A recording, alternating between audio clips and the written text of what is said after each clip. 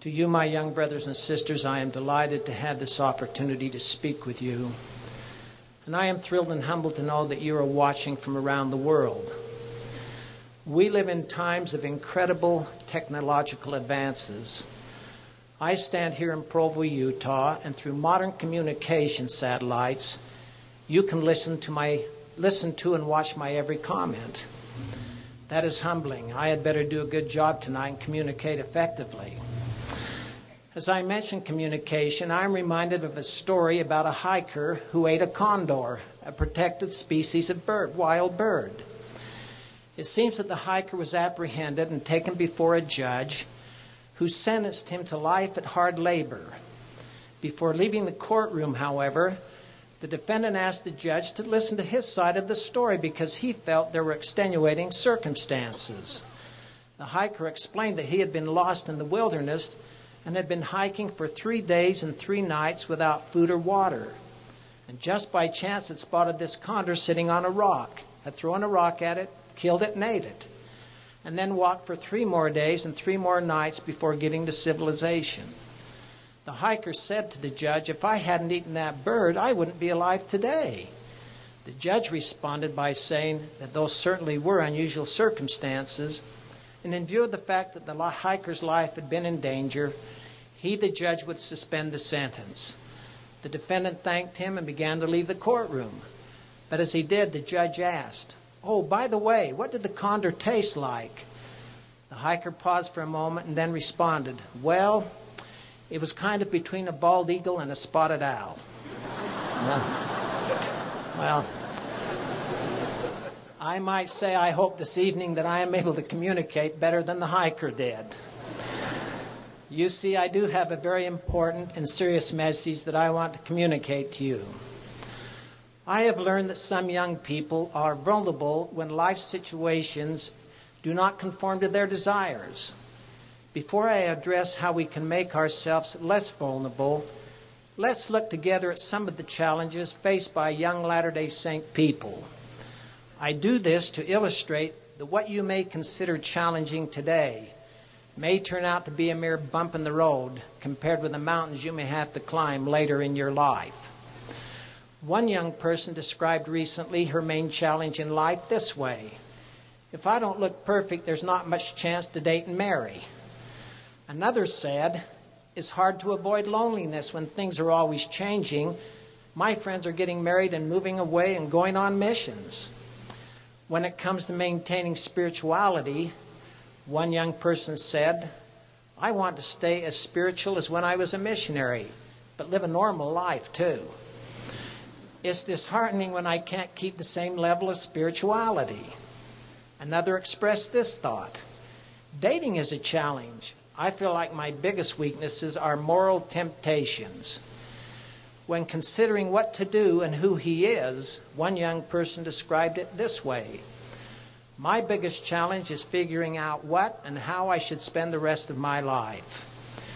And finally, another added, I'm trying to decide what to do for a career, where to study, and when to get married." I'm sure many have perhaps faced questions and challenges similar to those at some time in their youth. What I would like you to understand that there is a plan that can help you face these challenges and even greater ones. That plan will help you to have peace in your life. As my wife Sue and I have traveled throughout the world on assignment for the church, we have come to know and love the great gospel Latter-day Saint family that this church has become. We have laughed and cried with the saints as we have watched their lives, and on occasion witnessed their acts of courage. During our time in the Philippines, we saw firsthand the adversity people were confronted with by the Mount Pinatubo volcanic eruption. We felt the earthquakes. We saw the floods and typhoons. We watched as homes were destroyed and families uprooted. We even witnessed the death that came to many. Yet during these great times of trial and difficulty, we also witnessed Latter-day Saint families who, in spite of their personal hardships, were at peace, optimistic for the future, and full of faith. Recently, I received a letter from Jeremy Chatlin. I first met Jeremy some years ago in the Philippines as he was serving a full-time mission for the church. Following his honorable release, he married and about 3 years ago was appointed to a teaching post in the church educational system. Jeremy and his wife Connie look forward to their new life and his working full-time with seminary students in Idaho. Just before he started his new career, Jeremy, Connie, and their family went swimming at a favorite location. Everyone was having a wonderful time swimming and having fun together. When Jeremy dived into the water for that last time that day, little did he realize it would change his life on earth forever. He writes, "It's hard for me to believe that it has been a little more than 3 years since my accident. We have been greatly blessed in our lives. I left the hospital in October of 1998 and returned to Ogden to acclimate to a life as a quadriplegic outside of the hospital. We have now been living in a home in Blackfoot, Idaho for nearly 3 years. The Lord must surely see the future and can mercifully guide us accordingly. We found the house before the accident and curiously noted, among other things, that many of the doors were extra wide, thus wheelchair friendly. We have had to make very few changes to accommodate my needs, which has spared our finances for other necessities and wants." He continues, "Another tremendous blessing in our lives is the church educational system. When many other employers would have counted my disabilities too great to continue employment, CES has maintained a very warm, caring, and accommodating relationship with us. We have been included in all of the functions as if my accident had not happened. Our seminary building has been set up so that with near complete independence, I can access my office and the classroom well enough to volunteer teach 1 period daily each trimester. Despite the many challenges he faces as a quadriplegic, Jeremy writes about his future plans this way.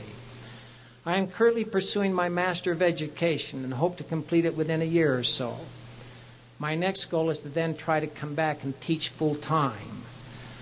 I'm pleased to report that Jeremy, his wife, and his students are watching this broadcast in Blackfoot, Idaho tonight."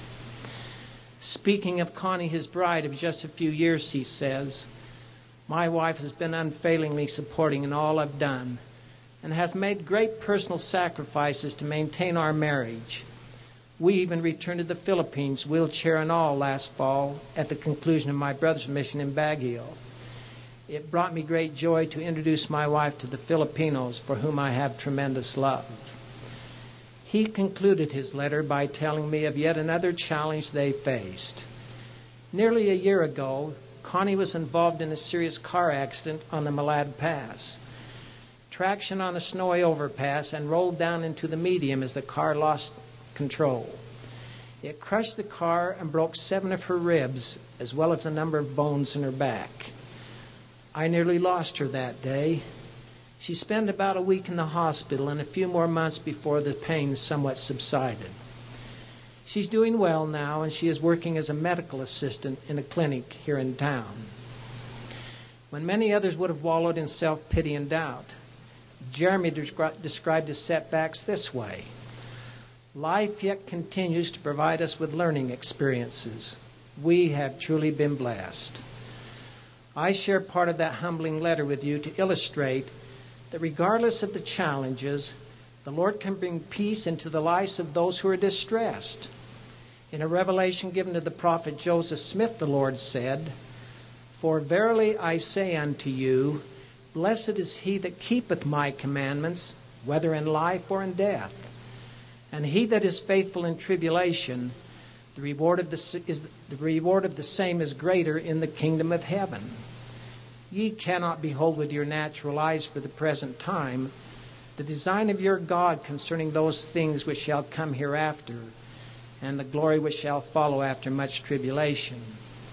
For after much tribulation come the blessings. Wherefore the day cometh that ye shall be crowned with much glory. The hour is not yet, but is nigh at hand." Later, to the pioneers embarking on the trek west, the Lord declared, "My people must be tried in all things, that they may be prepared to receive the glory that I have for them, even the glory of Zion. And he that will not bear chastisement is not worthy of my kingdom. Further, President Spencer W. Kimball once taught, being human, we would expel from our lives physical pain and mental anguish, and assure ourselves of continual ease and comfort. But if we were to close the doors upon sorrow and distress, we might be excluding our greatest friends and benefactors. Suffering can make saints of people as they learn patience, long-suffering, and self-mastery. End quote. You recall that the prophet Joseph Smith said, happiness is the object and the design of our existence and the end thereof, if we pursue the path that leads to it. As we walk the path the prophet speaks of, sometimes we are accompanied by trial, adversity, disappointments, heartache, and discouragement. As Latter-day Saints, we are taught that we came to earth to experience life in mortality. It is part of the plan of our eternal progress. As we deal with our challenges, temptations, pain, and sorrows, we learn to appreciate goodness, virtue, and happiness. Problems, challenges, and heartaches come to all, young and old, male and female, married or single. Sometimes when that pain comes, it can be almost unbearable, and it is then that we find ourselves in need of help. Recent events have illustrated once again the reason why we need a source of comfort and hope in our lives. You will recall speaking at General Conference a month ago, President Hinckley said, now we are at war. Great forces are being mobilized and will continue to be. Political alliances are being forged. We do not know how long this conflict will last. We do not know what it will cost in lives and treasure. We do not know the manner in which it will be carried out. It could impact the work of the church in various ways. He added, we are people of peace. We are followers of the Christ who was and is the Prince of Peace.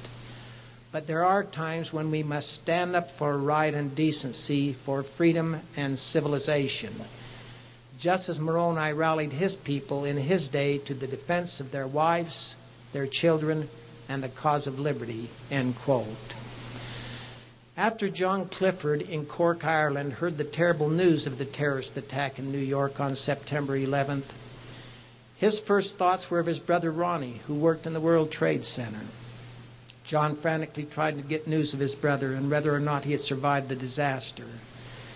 Just hours after finding out that his brother had indeed survived, John then learned that his sister Ruth and her 4-year-old daughter, Juliana, had been on board one of the aircraft that crashed into the Trade Center towers. He said, no words could describe what we feel about this. Regardless of whether it be an individual, family, or nation that's suffering, what message of comfort can we as Latter-day Saints offer those who mourn? How do we answer people who ask, how will I ever get over this? Do we now, or have we ever faced trials in our lives that can cause us to doubt the love our Heavenly Father has for us or His children? How do we deal with tragedy or adversity in our own lives? What is the solution to the ills that torment mankind? The Savior Himself provided an answer to this question when He met with His apostles on the night before His crucifixion. He said, peace I leave with you, my peace I give unto you. Not as the world giveth I give unto you. Let not your heart be troubled, neither let it be afraid. Here the Lord notes a distinction between His peace and man's peace. Man's peace is usually identified as the absence of war. The Lord's peace cannot be disturbed even in the midst of war. You will remember the peace the Savior enjoyed, even during His trial before Pilate, with the shouting multitude on one side and the doubting governor on the other. He was at peace. The Savior introduced this peace and showed us how to live with it. Through our own personal experiences, we can discover that the great source for peace in this world comes from one source, our Savior, even Jesus Christ. Of that I bear testimony, and please never forget it. No matter how great the trial, no matter how much the suffering, the Master can always bring the needed peace. His gospel stands as a beacon of light in a world darkened by the influence of evil. Millions of people today are looking for the answers. They thirst for peace. They want comfort in their lives, and they seek to know if they are saved. Those that mourn ask, will I see my loved one beyond the grave? In my own life, there have been times when I have had to exercise great faith in my Heavenly Father and wait for peace to reassurance to come to me.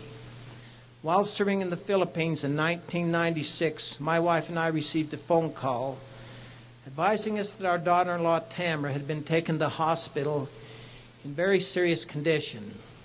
It was not known if she would survive. This happened just as we were preparing to come for General Conference. Upon learning of her illness, we returned a few days early. We learned that one evening Tamara felt like she was coming down with the flu. The next morning she didn't feel any better.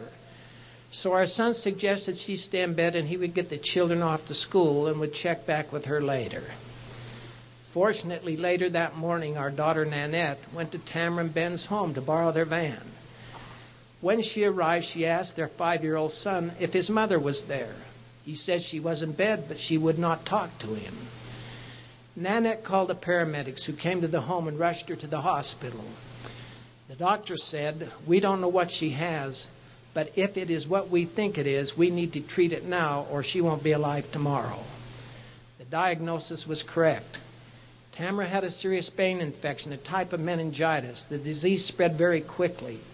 She was put on a ventilator and our sons administered to her.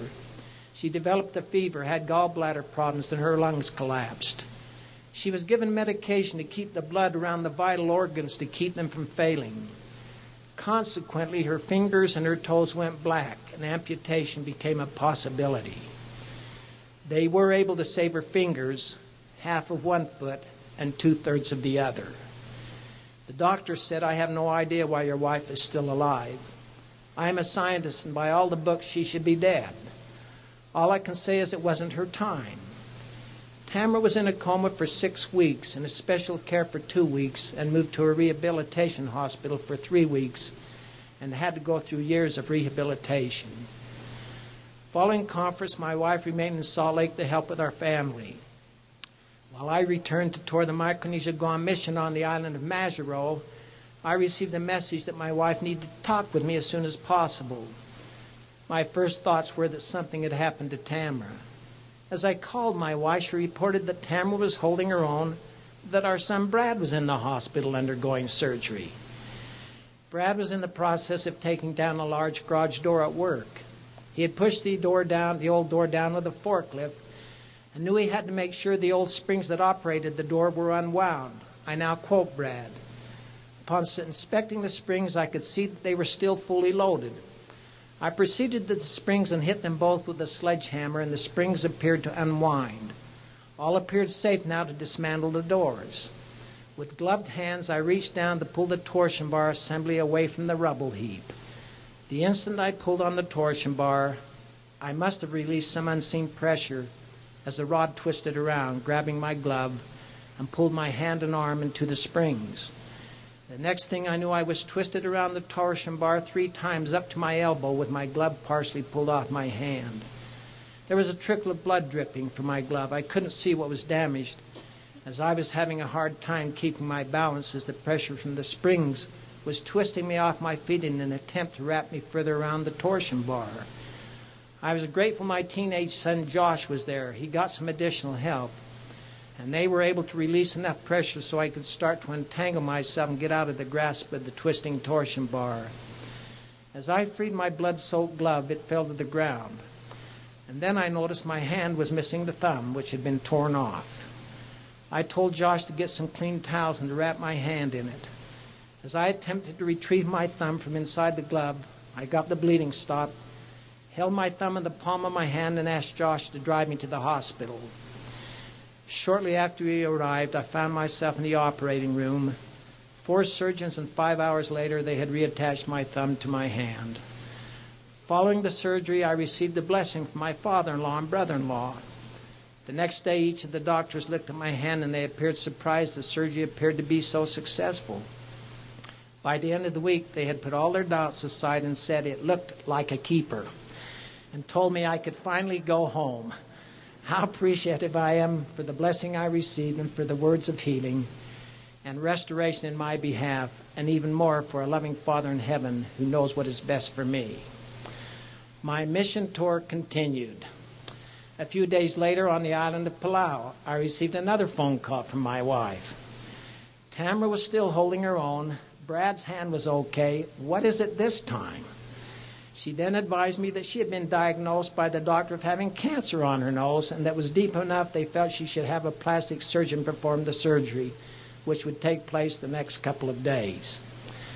Fortunately, the surgery was successful, and today she is just as beautiful as ever.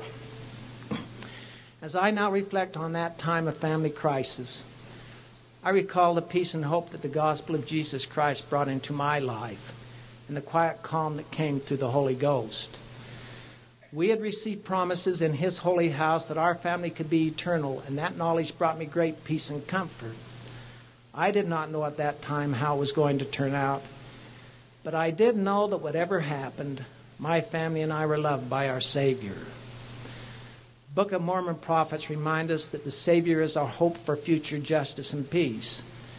The great prophet Abinadi fearlessly testified that we shall be brought to stand before the bar of God to be judged of Him. We know from Isaiah that the judgments of God are always just. We also know that He gave the law. Nephi taught that the Lord is loving. He loveth the world, even that He layeth down His own life. Nephi's father Lehi taught that Christ is the great mediator of all men. We are also reminded that He is our Savior. There is none other name given under heaven, save it be this Jesus Christ, whereby man can be saved. In 1839, the prophet Joseph Smith and 5 colleagues were confined illegally in filthy conditions in Liberty Jail during 4 long, cold winter months. In March, news came to them that the saints were being driven out of Missouri. After considering the many wrongs and atrocities church members had endured, Joseph pled with the Lord, "O God, where art Thou? And where is the pavilion that covereth Thy hiding place? How long shall Thy hand be stayed in Thine eye, yea, Thy pure eye behold from the eternal heavens the wrongs of Thy people and of Thy servants, and Thine ear be penetrated with their cries?" The Lord responded to the prophet, "My son, peace be unto thy soul. Thine adversity and thine affliction shall be but a small moment. And then if thou endure it well, God shall exalt thee on high. Thou shalt triumph over all thy foes." During these times leading up to the wrongful arrest and the imprisonment of the prophet Joseph Smith, the saints had endured much. They had been driven from their homes at least 5 times in less than 10 years. They saw some members abused or murdered. They had endured terrible sufferings, and all because of their religious beliefs. Yet despite this, the Lord told the prophet, "If fierce winds become thine enemy, if the heavens gather blackness, and all the elements combine to hedge up the way, and above all, if the very jaws of hell shall gape open the mouth wide after thee, know thou, my son, that all these things shall give thee experience, and shall be for thy good. The Son of Man hath descended below them all. Art thou greater than he?" As I think of the words of the hymn, "There is a green hill far away," I think this verse is particularly appropriate. Oh, dearly, dearly has He loved, and we must love Him too, and trust in His redeeming works, and trust in His redeeming blood, and try His works to do. Generally speaking, the persecution faced by the early saints are no longer with us. Yet we all have trials and tribulations to face in our lives. It is vital, therefore, that we be well prepared and filled with a spiritual reservoir that we can carry with us and that will be available to help us. As a pilot during World War II, President Boyd K. Packer was taught by his instructors to always wear his parachute when flying. At that time, parachute packs were large and uncomfortable to wear. The rule was frequently seen by most pilots as a nuisance. Yet as President Packer learned of colleagues escaping from their damaged or burning aircraft only to be saved by their parachutes, he realized what wise counsel he had been given. We today are all in need of a spiritual parachute as well.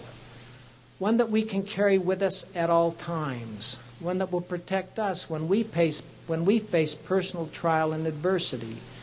And one that will bring us peace when all about us are confounded. Our spiritual parachute has many elements that make up a wonderful protective canopy we can use in times of great difficulty. Today I will mention 7 of those elements of a spiritual parachute. Number 1, follow the prophets. We know that we live in challenging and difficult times with the world in commotion. We are in constant need of spiritual direction from trusted sources. Several times a year we sustain 15 apostles as prophets, seers, and revelators. We listen to them at General Conference and read their words in church magazines. They are a trusted source of wise counsel and direction. We would do well to heed their words. I want to remind you that words of safety come from the prophets. We must make sure that we follow them. I bear testimony to you that they are inspired men who care for you and want you to have peace and happiness in your life. Number 2, be ye clean. To the early saints the Lord declared, "Go ye out from among the wicked. Save yourselves and be ye clean that bear the vessels of the Lord." President Hinckley has been very specific in his comments on this subject. He said, "Stay away from pornography as you would avoid a serious disease. It is as destructive. It can become habitual, and those who indulge in it get so they cannot leave it alone. It is addictive." Have you followed the prophet's counsel in this regard? If you have, then I commend you for your wisdom. If you have not, then now is the time to act. You cannot have peace in your life if you have allowed this insidious influence of pornography to envelop your life. Get help, get out of the midst of darkness and back onto that right path, which will lead to eternal life. Number 3, honesty is the best policy. The older I get, the more I realize that being honest in our dealings with our fellow men is a principle we must live by. Throughout my life, I have witnessed acts of honesty that required courage. Sometimes in business, there can be a temptation to be dishonest to close a sale. Some say that it is all right to be less than honest. It is not. Once the reputation for dishonesty is generally known, it is very hard for the individual to be trusted again. Honesty is a character trait that should be at the very foundation of our lives. You will recall the people of Ammon. Lamanite converts in the Book of Mormon were distinguished for their zeal towards God and also towards men, for they were perfectly honest and upright in all things, and they were firm in the faith of Christ. These saints transmitted their righteousness to their children. These children later became the stripling young warriors who saved the Nephite nation. Number 4, keep the Sabbath day holy. When we fail to keep the Sabbath day holy, we fail the test set by the Lord. To some it may seem like a little thing. What we are talking about is one of the 10 Commandments. It is very important. We will be blessed by the Lord if we live exactly in this regard. By keeping the Sabbath day holy, we build our spiritual character. It is not always easy to avoid the temptations of the world, but there is peace and safety in doing so. Sometimes those we call close friends will encourage us to ignore this very important commandment. However, by observing it, we will have power over evil. We will be more spiritual, and we will keep ourselves unspotted from the sins of this world. The Sabbath day provides us an opportunity to step away from the world for one day to restore our spirituality so that we can get through the other 6 days. Number 5, read and ponder the Scriptures and pray often. Elder Henry B. Eyring taught us at October Conference, if you ponder the Scriptures and begin to do what you covenanted with God to do, I can promise you that you will feel more love for God and more of His love for you.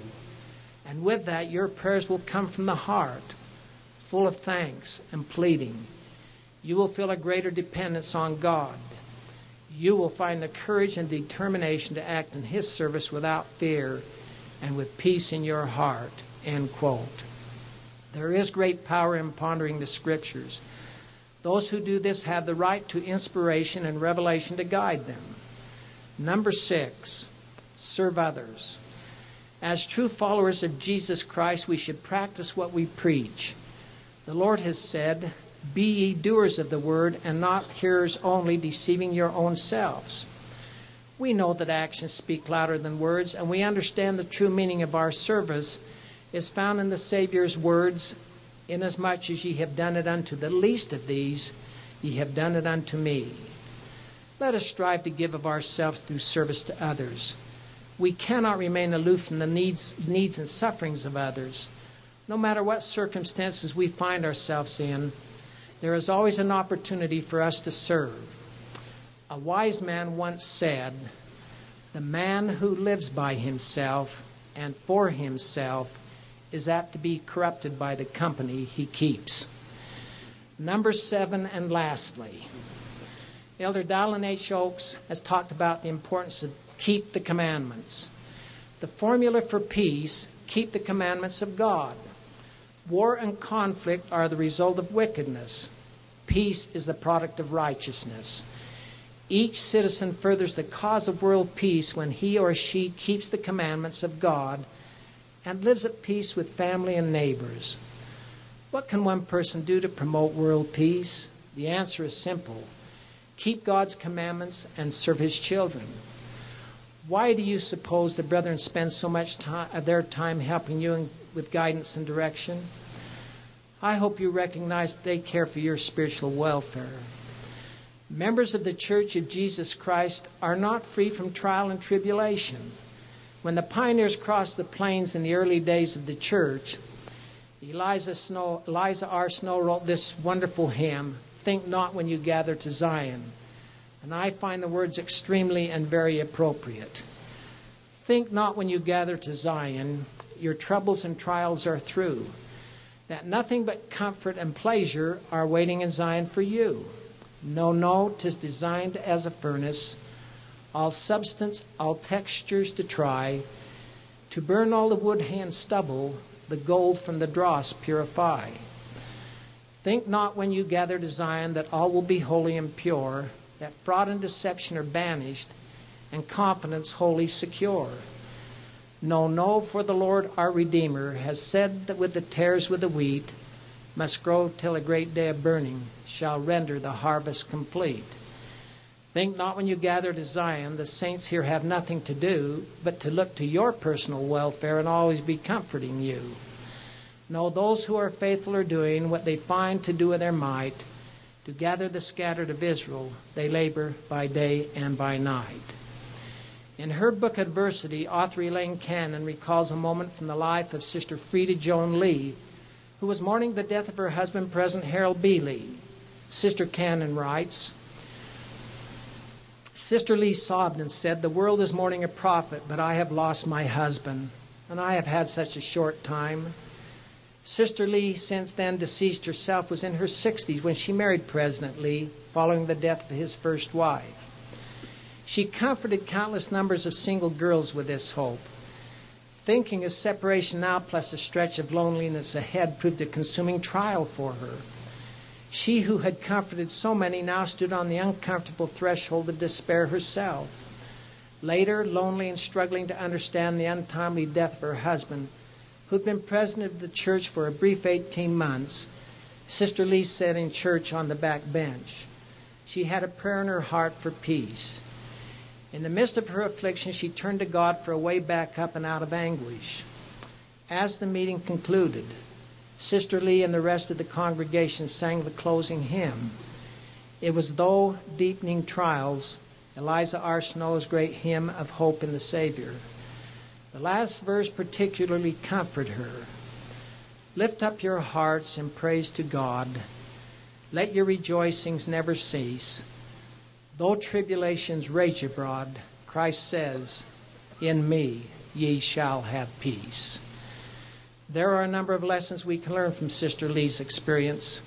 Note how Sister Lee attended her church meetings even though she was greatly troubled by the passing of her husband. Note how she had a prayer in her heart. She knew her peace would come from God. She was alert and attentive during the meeting. Note, too, how her answer was found in the words of a simple hymn. In her humility, she recognized the answer when it came to her. Each week, you and I have the opportunity to renew our covenants when we partake of the sacrament. Because this happens so often, it is easy to overlook the profound promises made there. For our part, we promise our eternal Father that we are willing to take upon ourselves the name of His Son, always remember Him, and keep His commandments. In return, we are promised that we will always have His Spirit to be with us. As you face a week out in the world, can you imagine having a more comforting promise? It is vital to our well-being that we partake of the sacrament worthily. By doing so and by keeping the covenants, we are building our reserves of strength for times of need. We are also becoming a better people. We will stand as beacons to those around us.